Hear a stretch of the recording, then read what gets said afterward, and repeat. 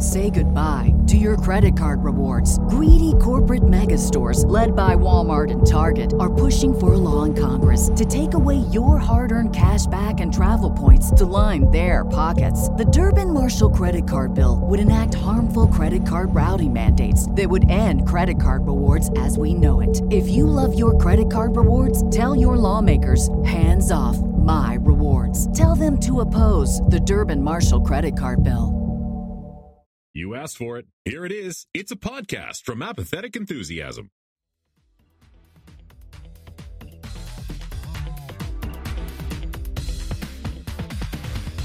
Coming to you live from a world where the Vindicators aren't just an episode in Season 3. No. It's not just a comic from Oni Press. No.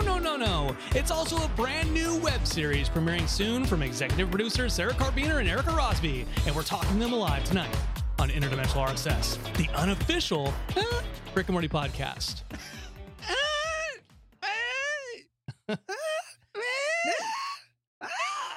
Hey everybody, I'm Travis. Hey everybody, I am Brandon, and welcome to Interdimensional RSS, the unofficial Rick and Morty podcast. We're gonna have to redo the graphic, and I'm just gonna put an in parentheses in all of our graphics because we are unofficial, but I mean, how much more official does it get, right? Yeah.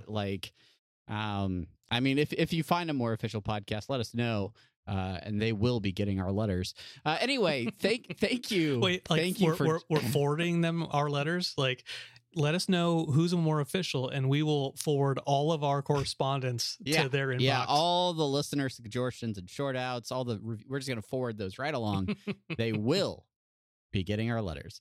But if you want to send us letters, there's many ways that you can do that. You can obviously follow us on the social internet over at Twitter at Rick and Morty Pod, on Facebook.com/Rick and Morty Podcast, or send us an email. Send us your letters at rickandmortypodcast@gmail.com. We are all over the web, over on Reddit, Rick and Morty podcast.reddit.com. You can also find us on the official Rick and Morty subreddit with 2 million other Redditors? So many Redditors. So many. rickandmorty.reddit.com. And then you can find this show on our website, rickandmortypod.com. We are currently streaming live right in your eye holes over at twitch.tv/apathetic enthusiasm, or you can catch video versions of the show after we've recorded them over at youtube.com/apathetic enthusiasm. Finally, you can support the show directly with more than just your ears, with more than just your love, over at patreon.com/apathetic enthusiasm. You can support us there, or go get a t-shirt with our cartoon faces on it over at tpublic.com/stores/interdimensional-RSS. Just write it down. Just write it down. You'll figure it out. Maybe we'll someday we'll post that link again more than once every year. I think it's like an annual requirement. It is our annual tradition, Brandon, that we post the TeePublic link only once and no more. Only once at the beginning of December. You will see the link on the gleam of the new moon. At the winter solstice, we shall post our link. Only one time, no more, no less. And we make sure it is part of a sale to get you the benefits of an RSS listener. Yeah, benefits for those better fits. That's right. Oh, only at TeePublic. I like it. Yeah, I just made that up. I just made that up. Did you make that up? Because yeah. Because I want to talk to whoever TeePublic sponsor is. If you would like to advertise with Interdimensional RSS and have catchy slogans like that made for yourself, send us an email at rickandmortypodcast@gmail.com. Check this out. Check this out, Travis. You asked for it. Here it is. It's TeePublic. Yeah. So, happy that you're here. This is it. This is the last episode of Interdimensional RSS before season 5 premieres. I cannot believe it. The time has finally come. We have so much to talk about in this episode, so we should waste no more time and get immediately into semi-pertinent news.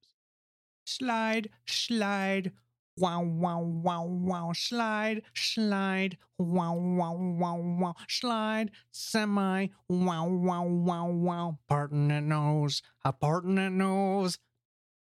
There it is. It's wonderful.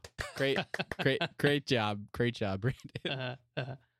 Well, yes, semi-pertinent news. We have very pertinent news coming up. Obviously, like we just mentioned, season 5, Rick and Morty, coming up, and it will be debuting on what Adult Swim is calling hashtag Global Rick and Morty Day. Yeah, that will be June 20th, where they will be celebrating. I don't know. Like, are there holidays, like official holidays, all over the world celebrating Global Rick and Morty Day? Like, does that? Do they send letters or something? How does that work? Well, if you're an American, there's nothing else going on that day across the nation. Not a single thing, especially not celebrating, the male figures in our lives. Yeah, this is just another attempt to bring down the patriarchy. Mm-hmm. Mm-hmm. Out with Father's Day, in with Global Rick and Morty Day, and I'm here for it. So I know that Adult Swim is doing a bunch of stuff to celebrate the event.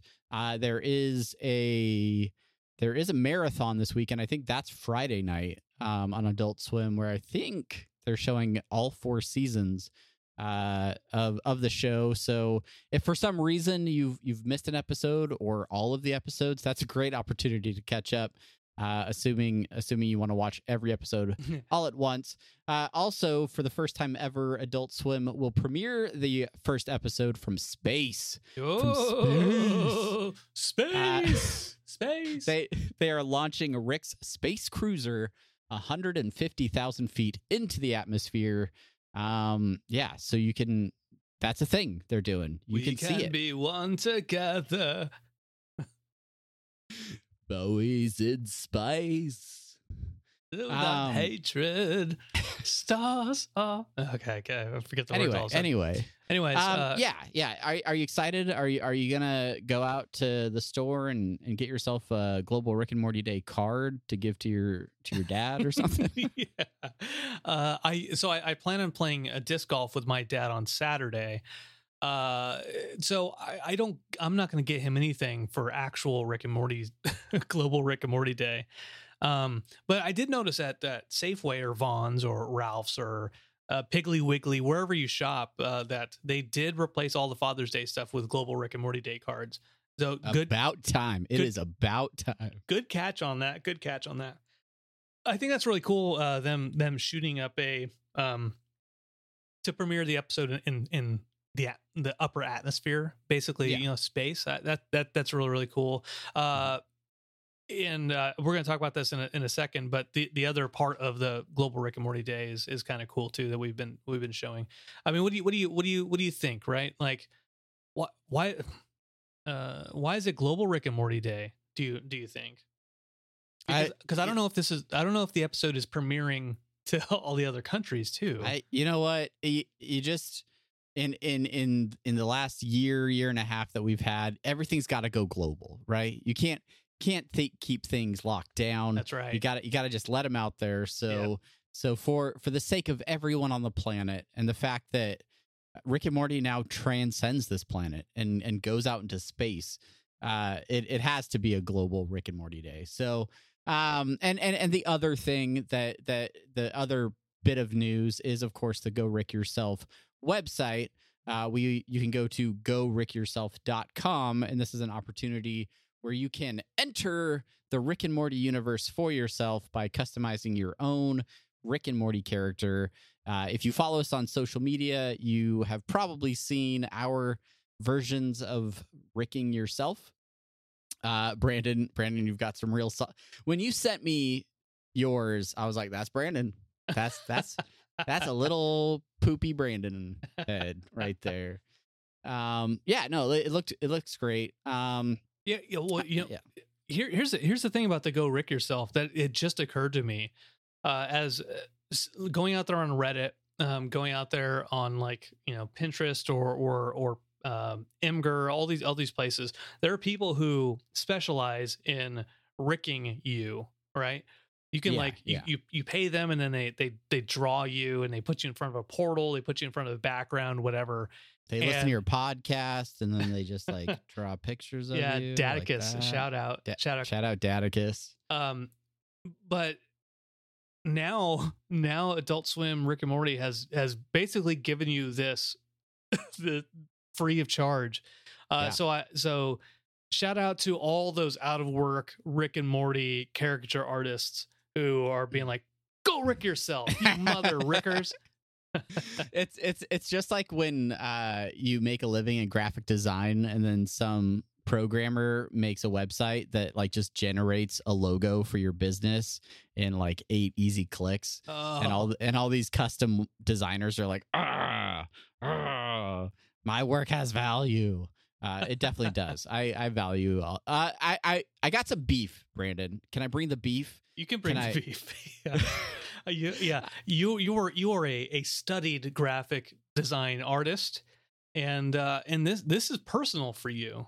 It's not so much the value of creative arts, which tune into an episode of Apathetic Enthusiasm for all of my thoughts.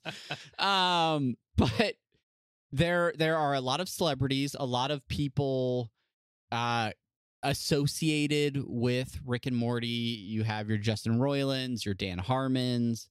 I believe Jim Gaffigan is going to be doing a voice this season for an episode. He posted a go Rick yourself image on his social media. All of these people are sharing their go Rick yourselves, but if you look at the characters that they're sharing, and then you go Rick yourself and try to recreate these characters, you can't do it. Can't do it. There are some special characters in there, and it's like, you know what? I think that was specially designed for you because I didn't see a body shape like that. I think you sent this to William Street, and this was a custom Rick. And Brian Newton's like, I drew that. I drew that for guys.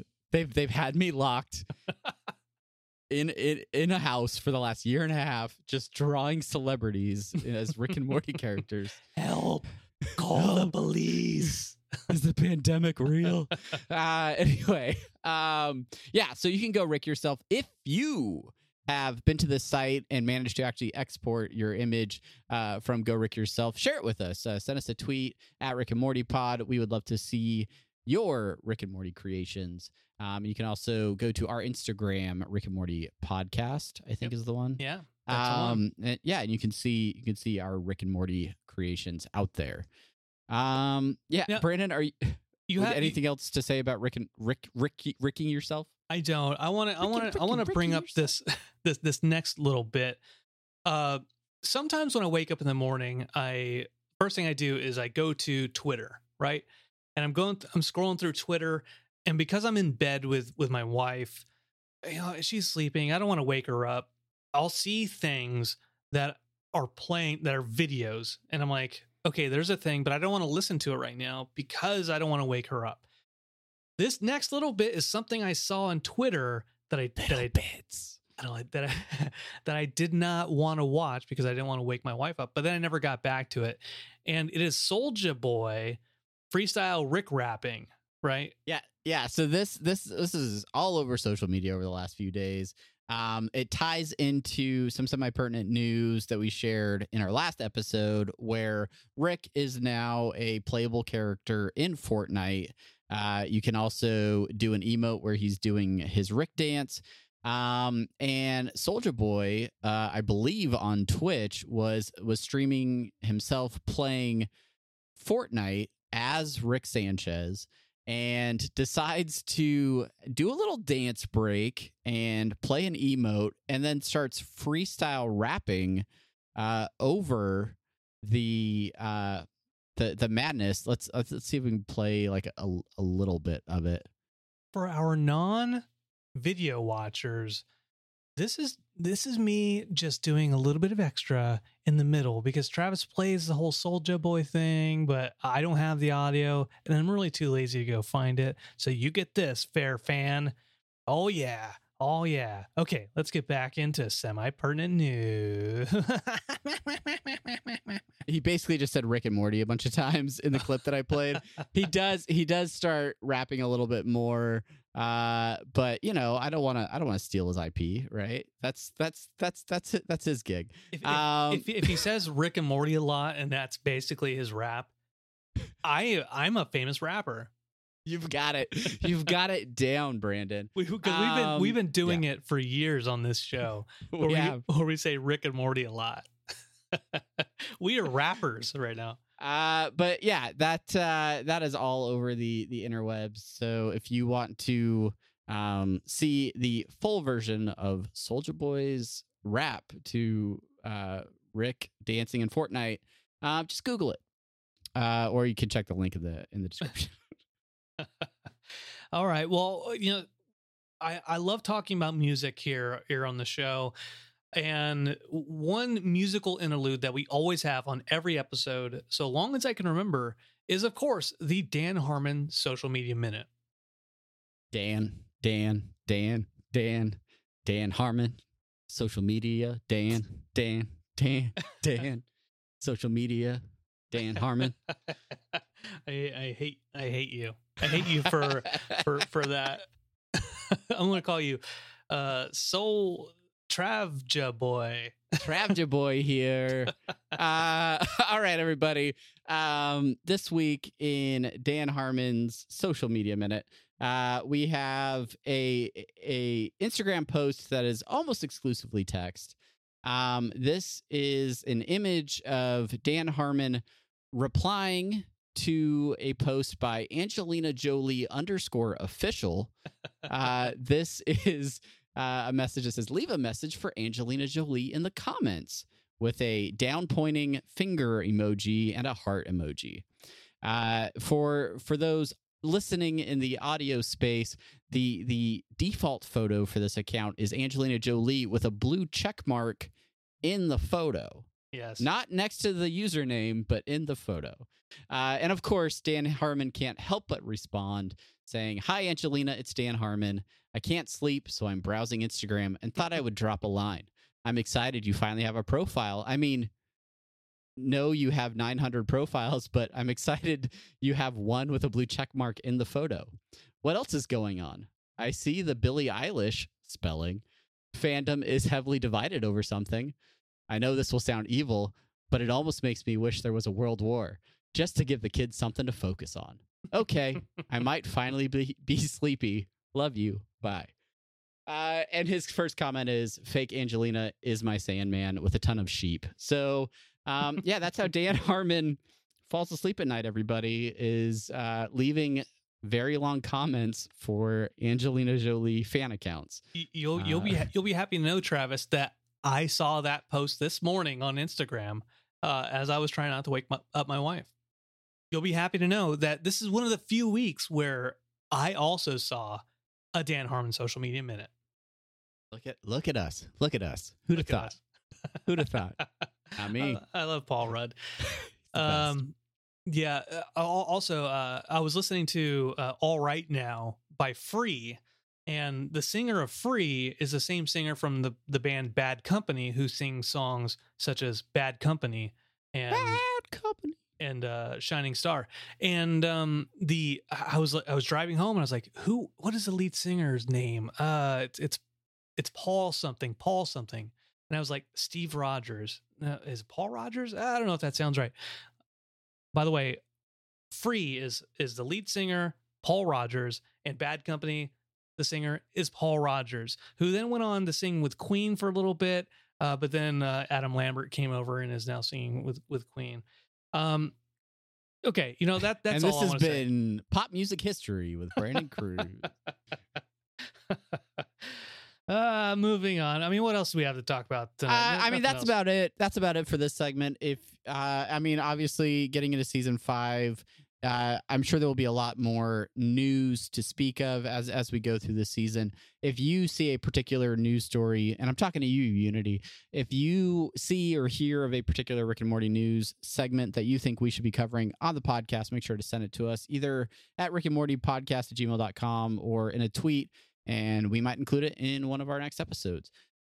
Now, the time has come for the moment I've been waiting for, and I believe you have been waiting for. Yes. It's time for the main thing. All right now, baby, it's all right now. It's the main thing, yeah. Baby, that's the main thing now. Woo! Woo! Woo! Yeah. Woo! Yeah! Woo! Yeah! Bad Company! Main thing now. Woo! All right. Now. He tied it all together, ladies and gentlemen. He tied it all together. That's right. It's time for the main thing. And as we hinted at earlier in the episode, we had some very special guests join us this week.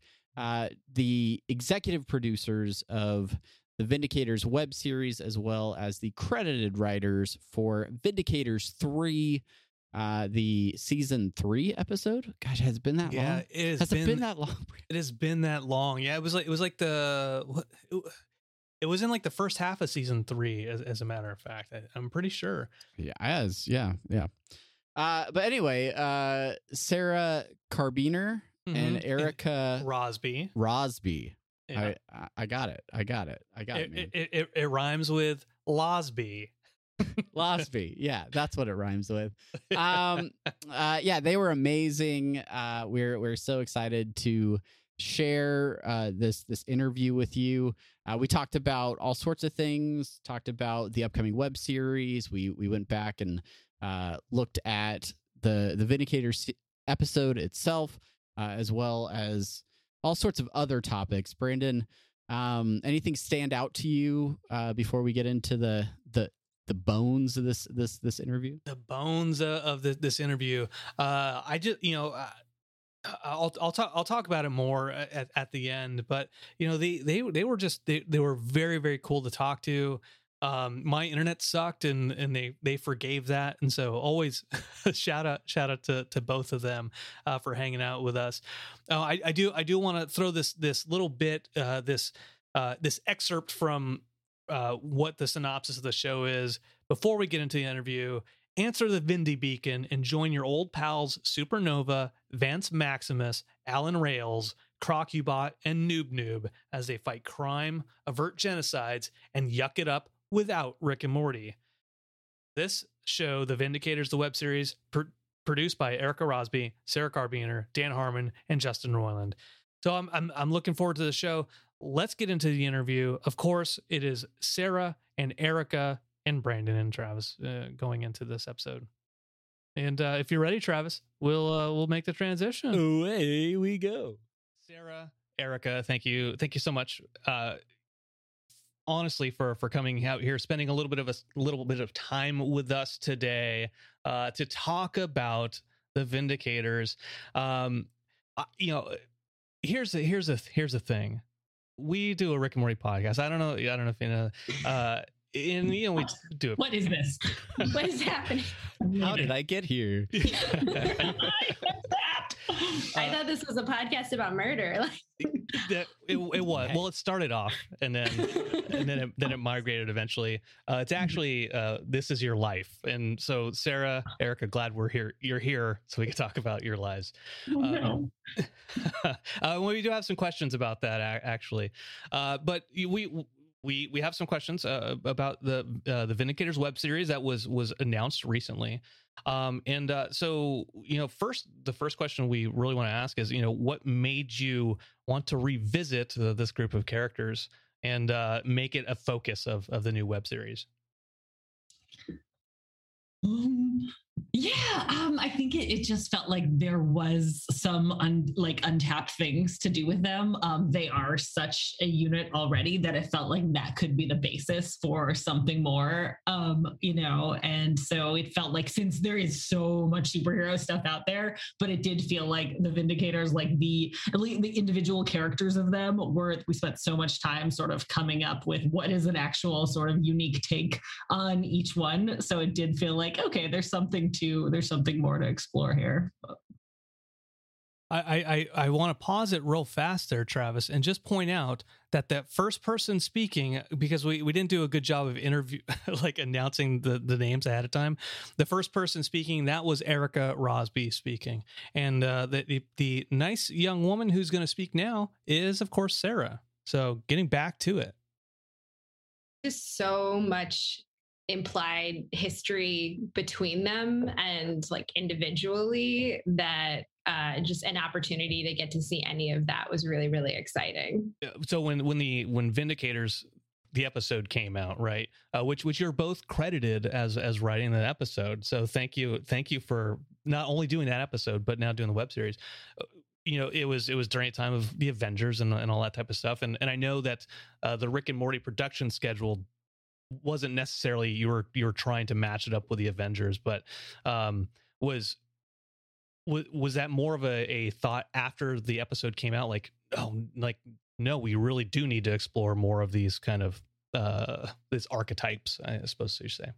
I think after the episode came out, it was wanting to like explore them more, had more to do, like Erica said, with just how much work we had put into creating each of them and how much like depth we felt was there. And like what superheroes in a Rick and Morty universe are like and how they function between adventures and all of that, because all of these, a lot of the superhero stuff we get to see now is like very like, here's the fight, here's the battle. And what's so fun about so many things in this universe is like lifting up the curtain on that and showing, like the dark side, the cynicism, the reality, like all of that. So yeah, I think that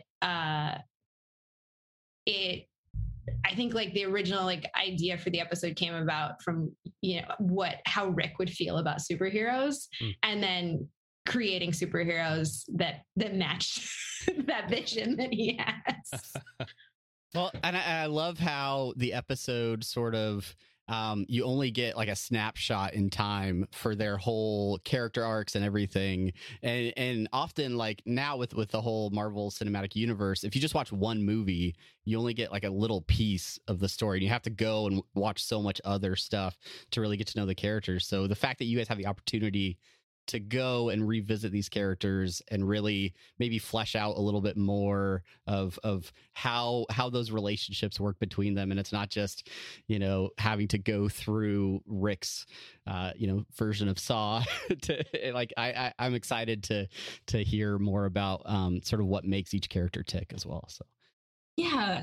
Like always in the last half of every superhero movie, everybody's sort of like, come up with ways to make it super interesting, but it always becomes like the world's ending, we're racing here. And it's like, just becomes sort of almost so big, I start to disengage.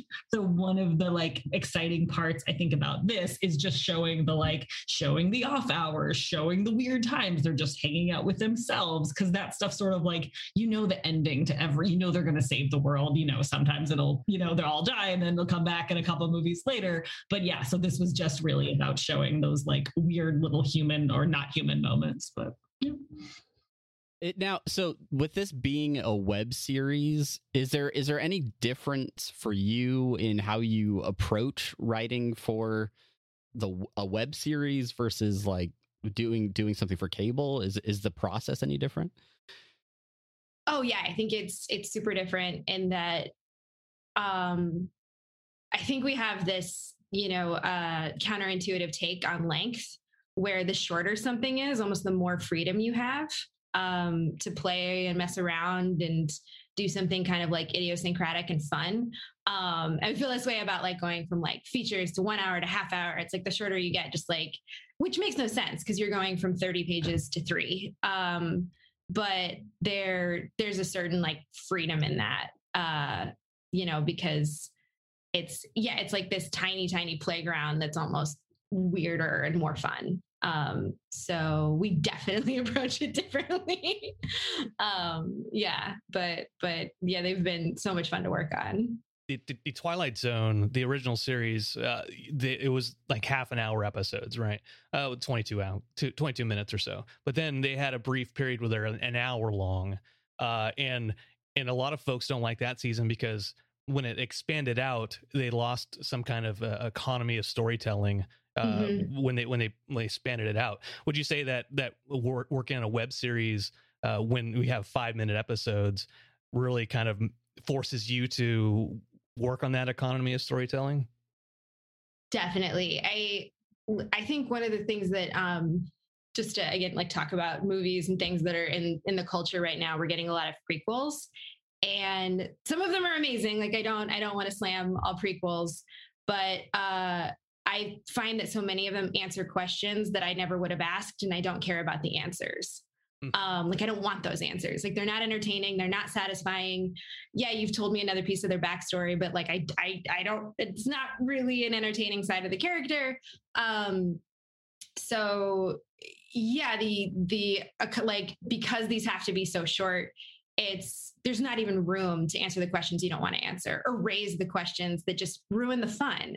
Because I think people think that they want more, detail and information and backstory than they actually do.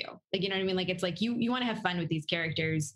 You don't want to hear like, why are Noob Noob's eyes like that? Like, that's like, if we explained why Noob Noob's face is crooked, like there goes the magic of Noob Noob. Yeah. Right. Yeah, you have to like get to the premise as fast as possible. Like, okay, and then like 20 seconds later, turn it and then turn it again, and then like end with like a blow or a punchline. So yeah, it's way. Sorry, I've got the screaming baby now. Yeah. I think there's an awkward pause here. You mentioned something a few minutes ago as far as like. It reminded me as we interviewed Alex Fearer for he talked about Rick's New Hat, the comic that he wrote over there, and part of his thing was the comic books. They start and they have like these massive events, and they introduce these characters, and sometimes with these crossovers, like there's stories that are happening behind the scenes and to the right, and if you want the whole picture, then you got to buy all these different series. With comics, who kind of create stories that are non-canon. This is kind of leading into the web series. And you don't have to answer this if you don't want to. If this is outside the scope of what you could answer, but is this web series like part of that kind of main continuity, or is it kind of sit in a space of infinite universes? Yeah, so this one is part of canon. Is it C-137? Which was one of the first questions we sort of had with Adult Swim. We're like, so is this, can we, so we are, but it also kind of, what I think is so cool about the Rick and Morty universe is since we're dealing in so many different realities, it does almost not really matter that much what's canon, what's not, because there's so many different versions that, yeah. Well, I think Travis's follow-up question that he wrote, and I think he left it in the questions, was, I mean, doesn't even matter. It probably doesn't even matter, does it? I don't think you'd enjoy anything less if you were like, this isn't quite the one. Yeah. I'm sure there are some fans out there that are like, I have to know, does this all tie together? Does this somehow get me back to Evil Morty? So yeah, I know that some people are always going to make that association. Yeah, it's definitely like, yeah, like Erica said, it's main canon for sure. But oh my God, like it's hard to think of a bigger universe than the Rick and Morty universe. So yeah, it's definitely like on that line.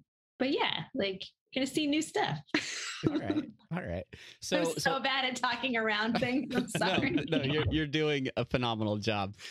So one question that I have is who is your favorite Vindicator, and why is it Noob Noob? Contract. Do you want to? I mean, or whoever it is. I mean, yeah, that's not meant to be leading.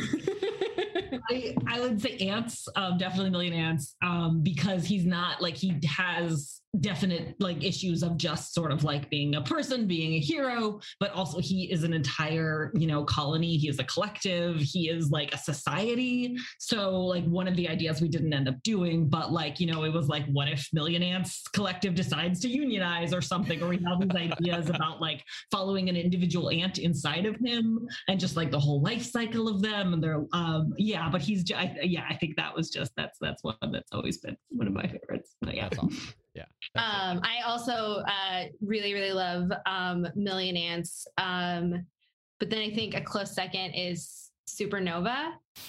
She's the only, only woman in Vindicators 3. This was an idea that like we threw out like on the wiki for this show. She's not listed as the leader. And she's the fucking leader. If she knew that, like she would destroy solar systems, because it's like, what does she have to do to get some fucking respect? Like she can implode planets. Like hell, she's the leader. I'm making a note to update the wiki, right? I almost made an account to do it, and I was like, no, I can't do it. That's a step too far. But yeah, and I kind of, I love how many plates she has spinning, and how she's both trying to be like a person with her own goals and dreams, but then also lead this team of superheroes, but then lead it in a world where there's a Rick Sanchez. And like, what does it mean to lead a team of superheroes, most of whom don't respect her or fucked her and hate her now? Like in a world with Rick. So yeah, I like kind of how much conflict is heaped upon this star lady. Love. All right, so that was the first part of our interview. We really focus on trying to talk about the web series in that first little bit. Travis, what kind of things did you glean from that part of the interview?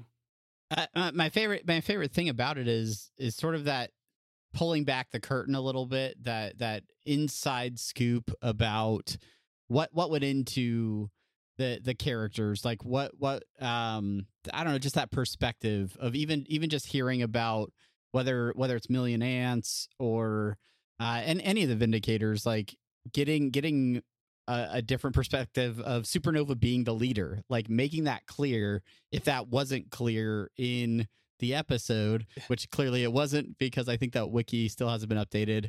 I have not fulfilled on my promise yet.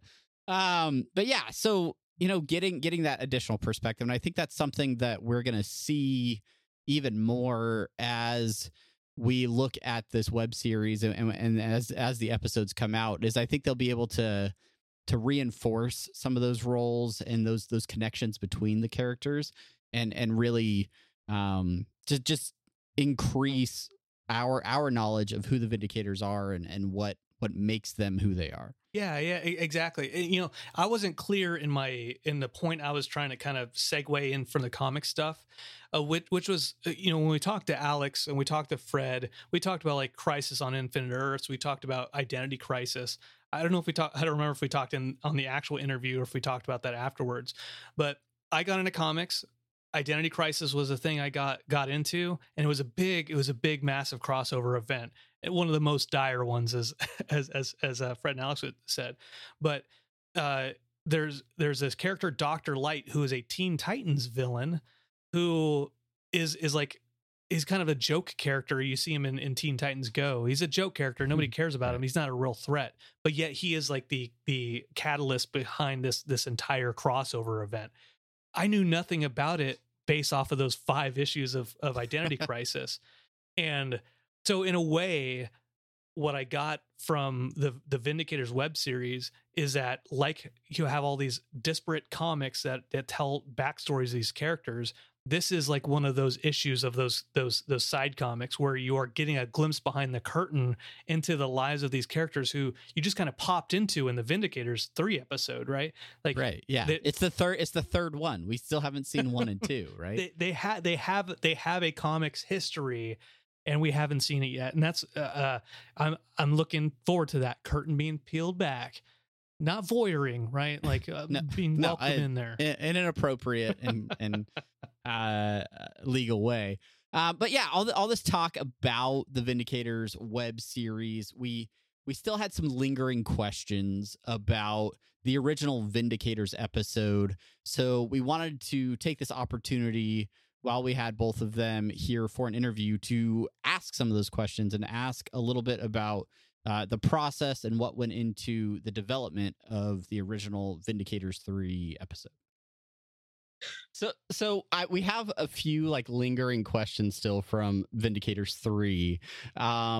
We recently went back and watched it, and like obviously there is a Saw sort of homage in that episode, but it also like jabs at the popularity of those superhero films. So which came first? Was it make like a superhero episode, or was it like we're gonna do a Saw episode but you're not gonna know until halfway through? Definitely superhero first. And you talk to people about the process of writing the show and how things can just, constantly be reinventing themselves over and over and over again. And we had several versions. And I think that we ultimately landed on Saw because drunk Rick needed a hack way to punish them.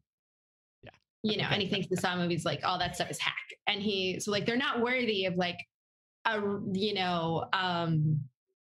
like a crazy, amazing Spanish horror movie demise. Like they get like Saw 7.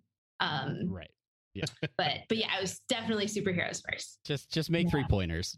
I don't know. Just figure it out. Yeah.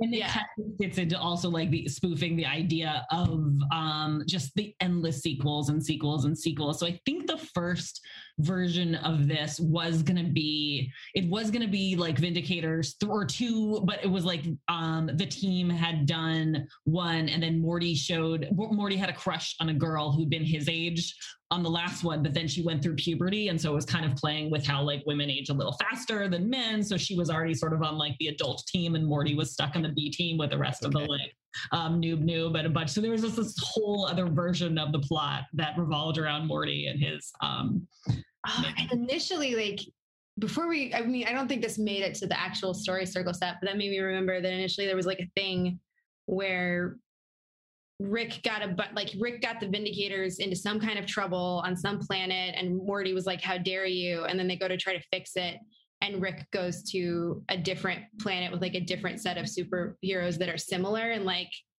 he just like fucked it up and like crossed his wires, and like Morty's like, these aren't even my heroes, like why are we here? And like Rick was drunk on a lawn in his underwear talking to like a knockoff Batman. I don't remember why. Wasn't there one where all the Vindicators were brute, or he was like, I can fight you with a bunch of brute? I don't know. There was something, he was just like, I'll fight you with a broom and one arm tied behind my back. But then we were making Pickle Rick. So it was like, well, we can't have, like weird fighting limitations. Also, But yeah, it was a lot of like, but I would say the through line of all of them was like, Rick always thought they were pointless, and Morty had a boyhood love for them that got destroyed. Fair enough.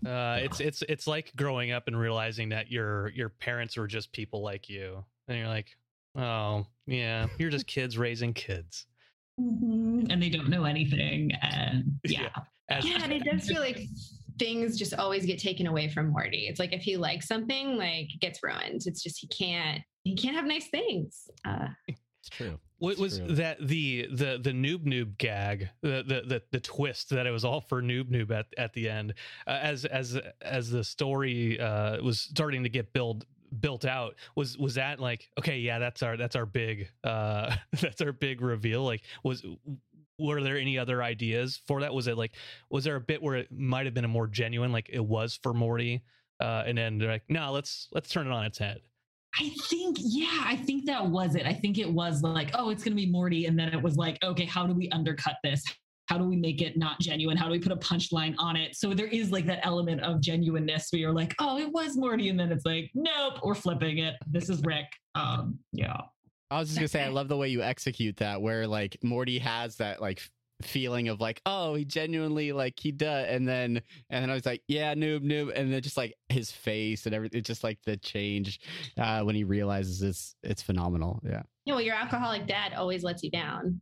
Like that's like that was the other thing. It was like it's like we need like, you know, to end on the funny, but also Rick cannot redeem himself in any way this episode. Like Morty had to disarm a bomb. Like it's just not, would not be okay. So there, the through line of season 3, with Rick, not Rick, like Morty. It seemed to us, you know, and we're not behind the scenes, right? It seemed to us that was a season of Morty kind of like separating himself from Rick a little bit more, and especially early on, because Vindicators is fairly early on in the season, starting to realize like a self-sufficient, so to speak, was as far as like story circle, right? We know all about Harmon's story circle. Like, are seasons put together like where individual episodes have, you know, story circle, but then there's an overarching kind of story circle for the season when you're you know, writing it out? No, we didn't really. Like the only sort of like definite story thing for season 3 was the divorce. But then we weren't sort of plotting the whole season out on a story circle. It was like, I think really meant to like each episode can stand alone. But I, you know, if I don't remember well enough to, so correct me if I'm wrong. Well, and I think just like naturally with the way we were breaking stories that season, you were following his disillusionment.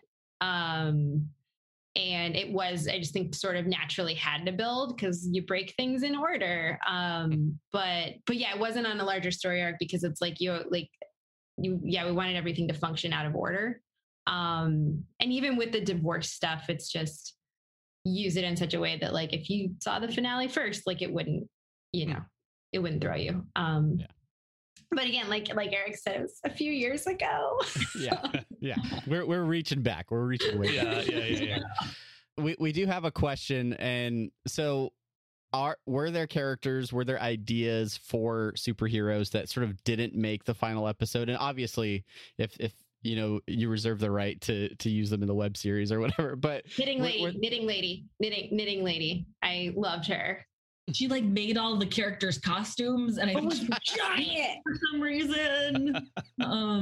We had a bunch of stretchy guys, like, because you know, at first it was like, okay, let's think of these superhero tropes, and then we'll like twist them. But then we were sort of like anybody who was kind of just a trope we ended up pulling out. Like we kept calling them the incest twins, and they were like a brother and sister, kept doing really sexual things, but it just kind of felt like it was too ambiguously gay duo, like just not, we weren't kind of expanding on that.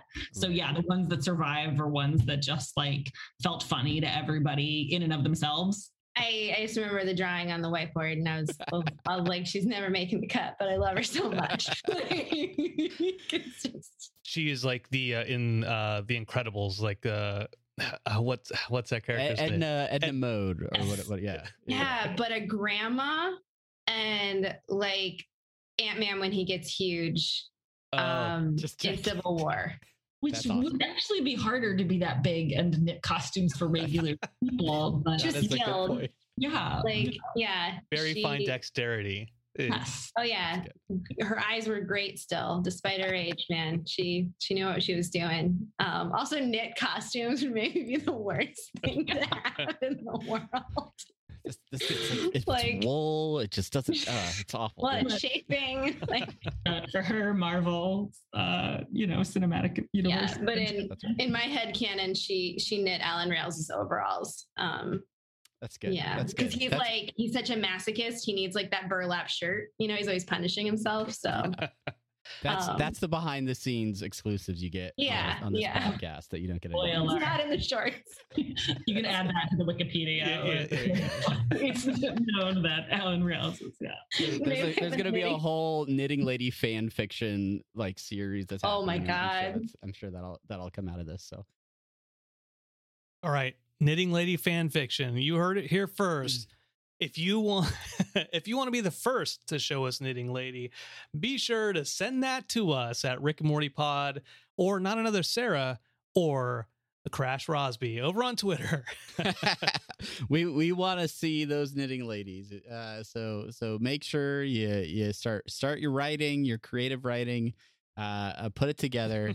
I think that's so cool. I mean, obviously, I'm guessing because we got to talk about Knitting Lady and some of those stretchy folk that they're not going to appear in the web series, but just really cool to hear some of those characters and just all of the different perspectives about what went into some of the decisions for coming up with this episode.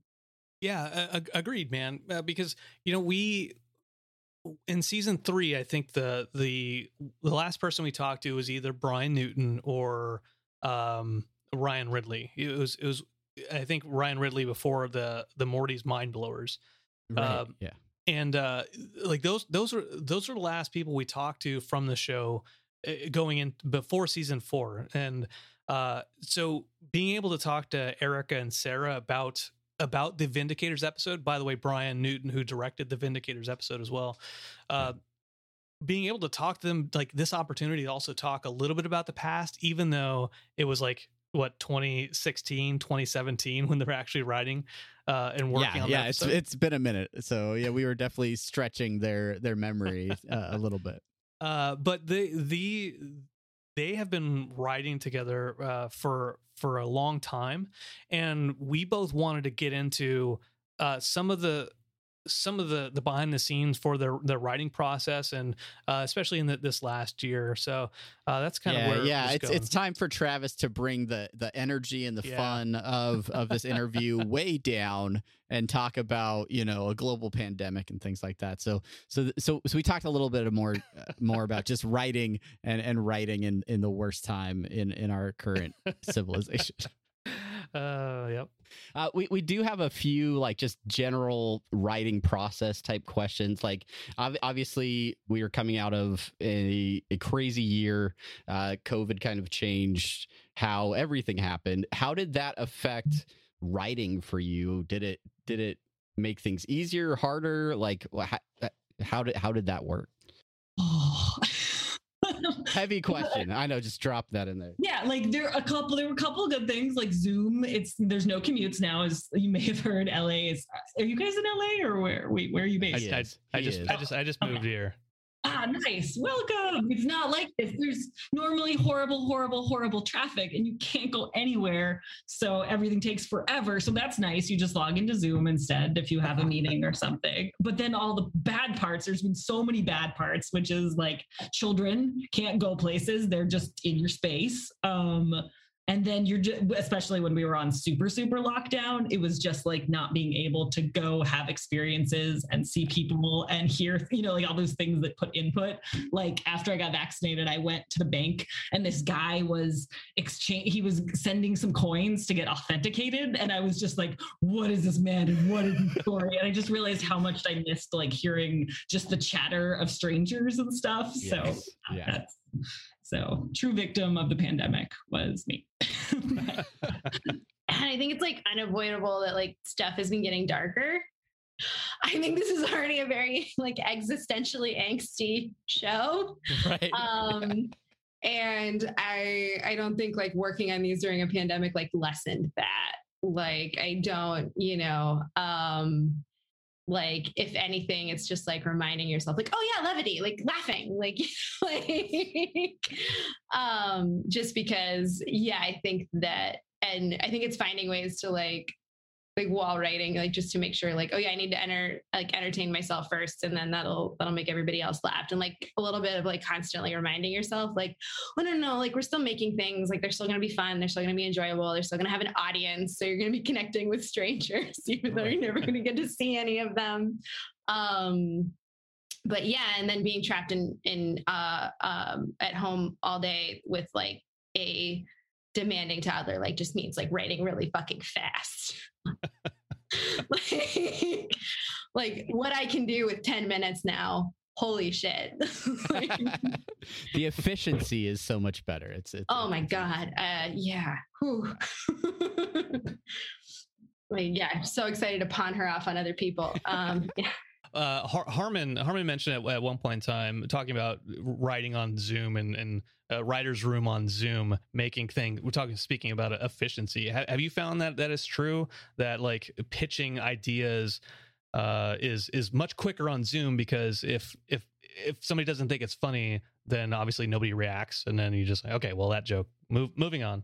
It's also so much harder to just read people and tell how people are reacting and stuff too, because you're looking at the square. I sort of like when I'm pitching, I feel like I go into a weird fugue state, which probably happens in person too. But it's like it's like I can't look at the screen, so I just look at something else, and then you're like, wait, did they laugh? And then you don't hear when they laugh on Zoom, so it's just right.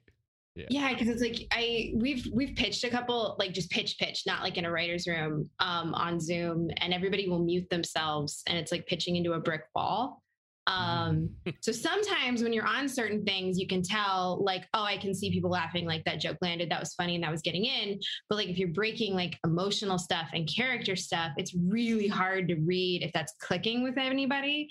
But yeah, it's like I can see once you're like into like the comedy, it's like, oh, you can kind of move through that. But yeah, like I think breaking story gets a little harder because you can't, like when you're in person, you can feel out what everyone's thinking, and like it, because that's not always going to be like, haha, you know, it's gonna be, like, unless people are doing like chin on the fist and like looking at you, which nobody does. Like nobody's over emoting for you on Zoom, but that would be great if they did. Like anybody in a writer's room listening to this podcast, please over emote whenever anybody's talking, so they know what the fuck you think. Like it would be so helpful. We're gonna build a new system of like emotional nonverbal reactions, because everybody's like trying to oversell it for Zoom, or they're not using the lower half of their face because it was covered with a mask for like a year, so they're just. Yeah, if I run a Zoom room, I'm sending everybody Buster Keaton movies, and it's like, watch these and do this when I talk, please, so I know what you think. Like, nice. The other question I wanted to ask along the lines of we don't have to linger too much more on this pandemic thing. Hopefully, it's eventually out of our lungs. I don't know, whatever. In your writing over this last year, do you make an intentional choice to like try to avoid acknowledging that COVID was a thing in your writing, or do you kind of incorporate your experiences through the year in it? Does it make sense? Yeah. We kind of just in the things we were working on just avoided it, because it felt like by the time they come out, no one's going to want to like hear about it. No one's going to want to see people on and you can't sort of predict when masks will go away, when we'll get sick of it. But I think it's almost like, and there was this weird, a similar thing happened apparently in the 1920s, like after the Spanish flu, nobody wanted to talk about it, which is why you don't really hear much about the Spanish flu. It's like, oh, this big giant thing happened, but prohibition, woo! Because it's just like what we lived through was so exactly, we're dancing now. It was so rough that it's like, we don't want to relive it. I did see an amazing, I don't know if you watch Mythic Quest, but they did an amazing pandemic episode, which I was like so prepared to be like, for it to be depressing, and it was just wonderful. So I feel like some people are handling it so well, but yeah, we personally avoided it. Yeah, and this is probably a dangerous turn to take this answer in, but we were in college in New York around 9/11, and I think my freshman year was like 2 years after it. So it was right as all of these plays were going up, like on Broadway and off Broadway, that were about it, and none of they were all just like 2 hours of suffering. Like none of them were entertaining. Even the ones that were trying to be funny weren't funny. And it's just burned into my brain. Like, I know that when you're making art or you're doing anything, like, you have to acknowledge what's happening in the culture, but there are certain things that close, like within 2 years of 9/11, like going and seeing a play about 9/11, because like as a freshman at NYU, they're like, play tickets, here, go. It was awful. So maybe in like 5, 10, 15 years. Like, and I know like with Mythic Quest or Bo Burnham, like people are nailing it right now and they're a student, like it is possible, but just like personally, like I don't think I want to touch it for a long time, because just having had that experience of seeing all that stuff in the immediate aftermath, and none of it, it wasn't cathartic. Like it was hard to sit through. So yeah, that's kind of how I don't want to see a mask. I don't want to see like, you know, a bunch of people on ventilators. Like it just, for a little while, you know, and then they'll do something terrific next year and I'll be like, well, fuck, I wish I'd done something like that. But yeah, it just,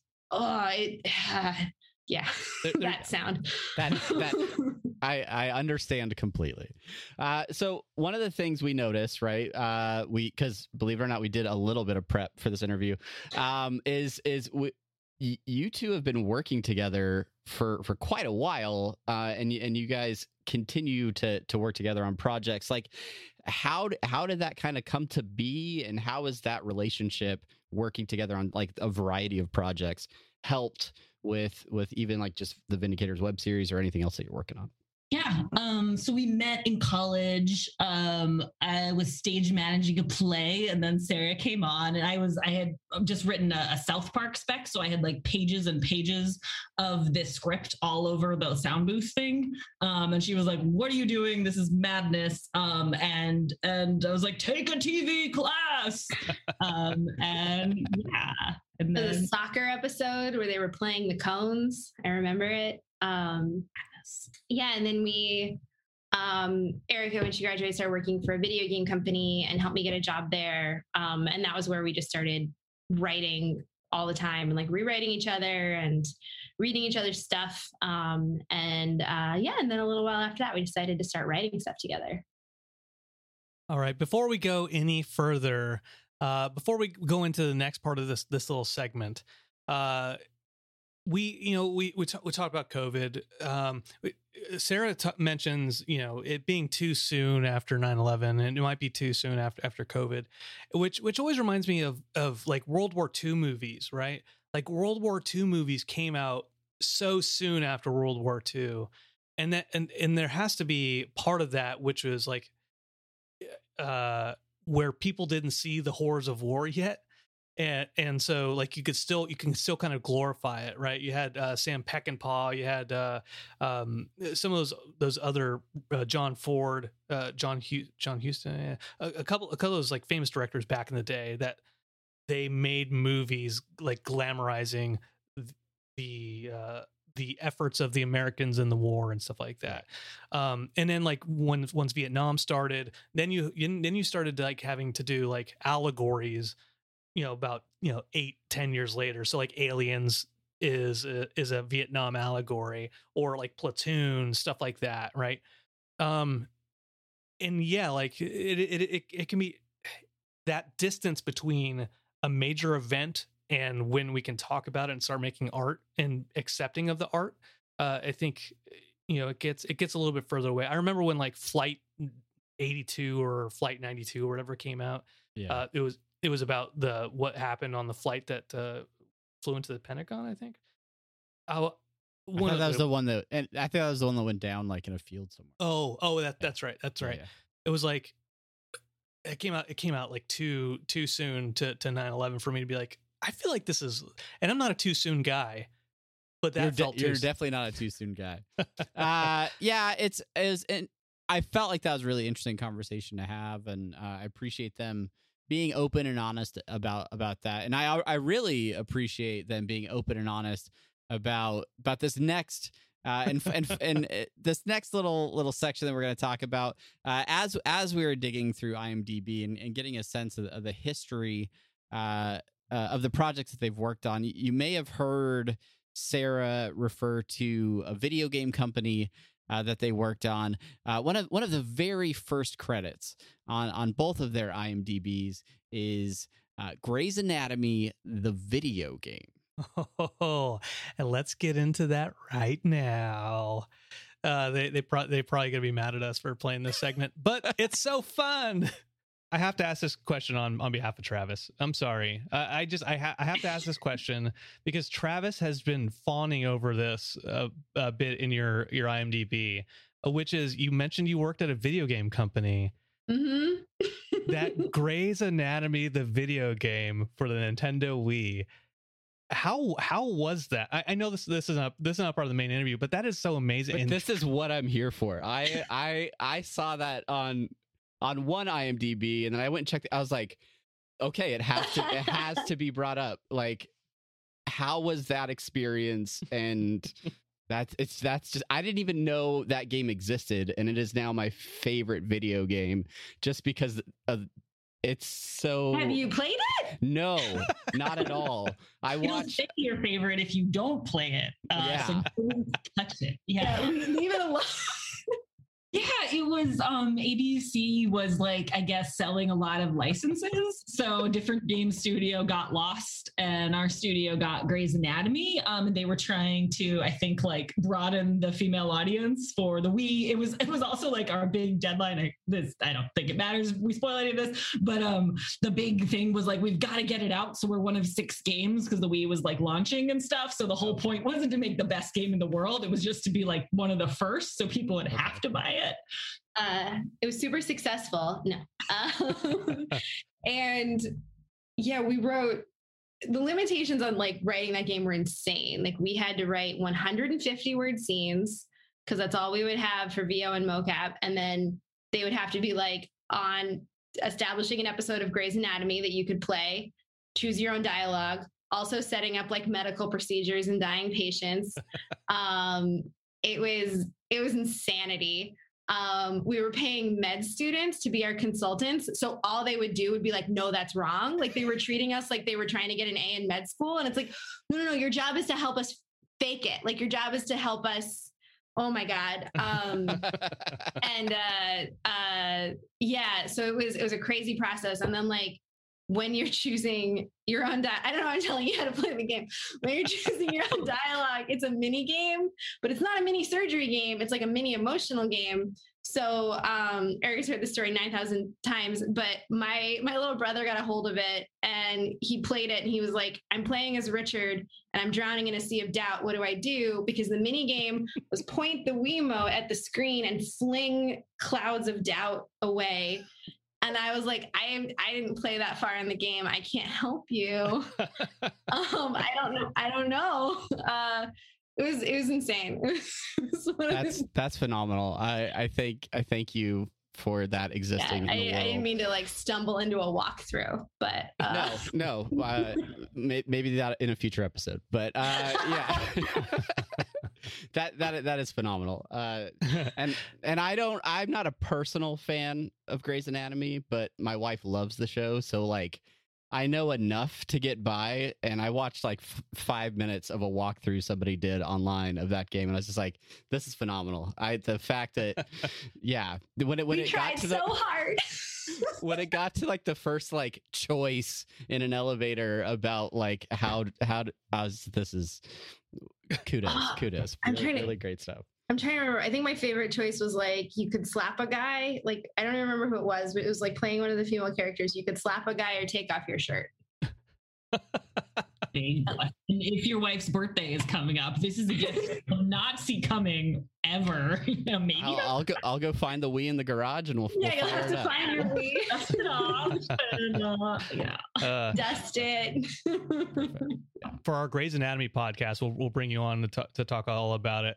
That coming this fall on ABC. It was also, I watched the show beforehand, and then after that game, could not watch it. So there's been like 27 seasons or whatever after it, and it's just like too many flashbacks. And yeah. You want to talk about a show addressing COVID? That last season I heard a lot about what was happening. Yeah, I heard they really hit it like on the nose.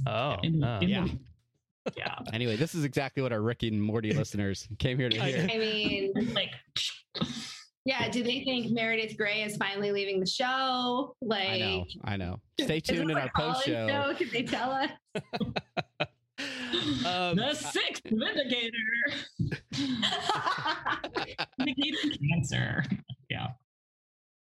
The sixth Vindicator, Grey's Anatomy, the video game for Nintendo That's Wii. the news that we break on this podcast. That is the reason you keep coming back, Unity, is to find out that Meredith Grey will in fact be the sixth Vindicator on the web series. You heard it here first. Cannot That's confirm. So cool. Might have been a joke. It's probably not real. If you see that quoted on a comic book website or something, it was taken out of context. But no, that was so much fun. And yeah, if you want to see some clips of Grey's Anatomy, the video game, some of their finest work, possibly. Yeah, you can check that out online. I do want to, before we get into the final question, I do want to commend them for not suing us for letting us air that Grey's Anatomy bit. Because it's super fun, right? And we legitimately interested in that piece of their history, and it's fun too because it's going back into the Vindicators, and they are a huge part of our fandom. They have created stuff that we all reference still. So it's good to know that history of the writers and the producers, to know what makes them tick. And to know what essentially makes us tick. Grey's Anatomy. Yeah. I just think it's great that they did not turn down an opportunity, right? They were working at this company. Yeah, the other studio got the Lost game, but all right, we're gonna do our best to make the best Grey's Anatomy game we can. And if you do well in that, one day you could be writing an episode of Rick and Morty, or producing television, and they're doing amazing things right now. So just very cool to see where they came from and what they're doing now, and where they're going. So for the final question, our closing, we did bring it back to the Vindicators web series. This is a fairly short clip, but I think it's important. Roll it. Oh, I'm the one with the buttons. The last question that I think we want to ask is there anything that you are really excited that you can hint at, obviously not spoil because you can't do that, but anything you're excited for fans of Rick and Morty, fans of the Vindicators to see, like is there anything you could leave us with? Oh, I didn't even know he was going to ask this. I'm invested now. That's hard. I'm just thinking of phrasing. I want to give you the last word, the last redacted word. I'm really excited for people to see some of the Vindicators let their hair down and see what happens. Hey, I like that. I like that. All right. Erica, what about you? I'm gonna go with what she said. Awesome. That's a perfectly safe answer. I like it. And that's the kind of skilled partnership you get from working on Grey's Anatomy, the video game for the Nintendo Wii. We could do heart surgery now. I just want to say that you are all both so great, and I know I can speak for Travis too, and I will speak for him. You better not say anything after this. We really appreciate you both coming on the show and talking to us, and in going through Vindicators, the web series, going through a little bit of the history of Vindicators 3, and some other video game stuff. Certain other hit video games that will be cut way down, I'm sure. Yeah, and thank you so much. You guys are awesome and excited to listen more to your show. Yeah, thank you. Thanks for having us. And that as they say, is that thank you again to both Sarah and Erica for coming on and chatting with us for a little bit. If you want to find out more about them, head over to Twitter. Mentioned it earlier. Not Another Sarah with an H over on Twitter. That is Sarah Carbiner. And then Erica Rosby is Crash Rosby, ROSBE. She is there on Twitter as well. Go follow them. They're fun times. Yeah, follow the tweets, and then make sure to catch the Vindicators web series coming to an internet near you sometime in the future. We don't actually have a release date yet, but we're excited for that web series, and so grateful that they were willing to come on the show and talk to us. And that about does it for this interview. We really only have one more segment for this show, and that is listener suggestions and short outs. We don't do the music. Come on, guys. But this short out goes to Nick James at njames0889 over on Twitter, who, Brandon, sent you this lovely tweet. Yes. He writes, I discovered Interdimensional RSS a month ago while getting hyped for the new season. Went back to the beginning and I just finished episode 64 plus the most recent 5. That's a lot of time listening, and I gotta say, you guys are great. I gave 5 stars on Apple, and he did, as a matter of fact. He's at Saturn Satan. 5 rapples. This is so good. I started super late and only heard a few episodes, but it's so good. Wait, is that you? Maybe is it you? I hope it's you. If not Nick James, well, I'm shouting out somebody, but giving you credit for it. Nick also hit us up today, as a matter of fact, and said, ooh, I'm reading The Science of Rick and Morty by Matt Brady. You guys should interview him. And good news to you, Nick. We have, in fact, interviewed Matt Brady at Brady Writes on Twitter. He was on episode 82, I believe. Travis, is what you said? 82, 84. It's early 80s. Early 82, 80s. 85. The hair was big. The podcasts were loud. Early 80s. Yeah. The fitness socks were a whole thing. I don't know why we wore leg warmers for all those episodes, but yeah. It was very hot. It was very hot in Tampa. Warm period of podcasting. Mm-hmm. Yeah. But yeah, definitely go check out that interview. I mean, you've listened to 64 episodes. What's another 20? Right? What's another 20? So thankful to everybody that's listening. Thankful to everybody that connects with us on social media, on Twitter, in the Twitch chat, wherever you might be. If you're leaving a comment on a YouTube video, we appreciate you. So leave us a note, leave us a message, and maybe you will get a short out in an upcoming episode. And that next episode is going to be about the season premiere of Rick and Morty. That's right, season 5. We got a title. We got a title for season 5. Do you remember what it is? I don't know if we do yet. We have some titles. We have for 10 season titles. 5. We know what the title is. We just don't know which one it is. So yeah. Do you want to take a guess at it right now, Travis? Yeah, the Vindicators 4. I think that's the title of it. That's good. That's good. Yeah. I'm gonna go with Interdimensional Cable 3, Interdimensional Cable 2. Like that's the subtitle. The cable. All right, everybody. That's going to do it for this episode. Thank you guys so much for listening. If you enjoy the show, feel free to rate, review, subscribe, wherever you consume this content. We appreciate you. And we look very forward to next week when we will be reviewing the season premiere of season 5. Until next time, I am Travis. And I am Brandon. And we'll see you on Global Rick and Morty Day. Bye. Do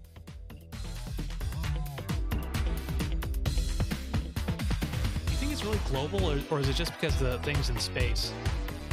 I don't know. Maybe just Northern Hemisphere? Northern Hemisphere Rick and Morty Day.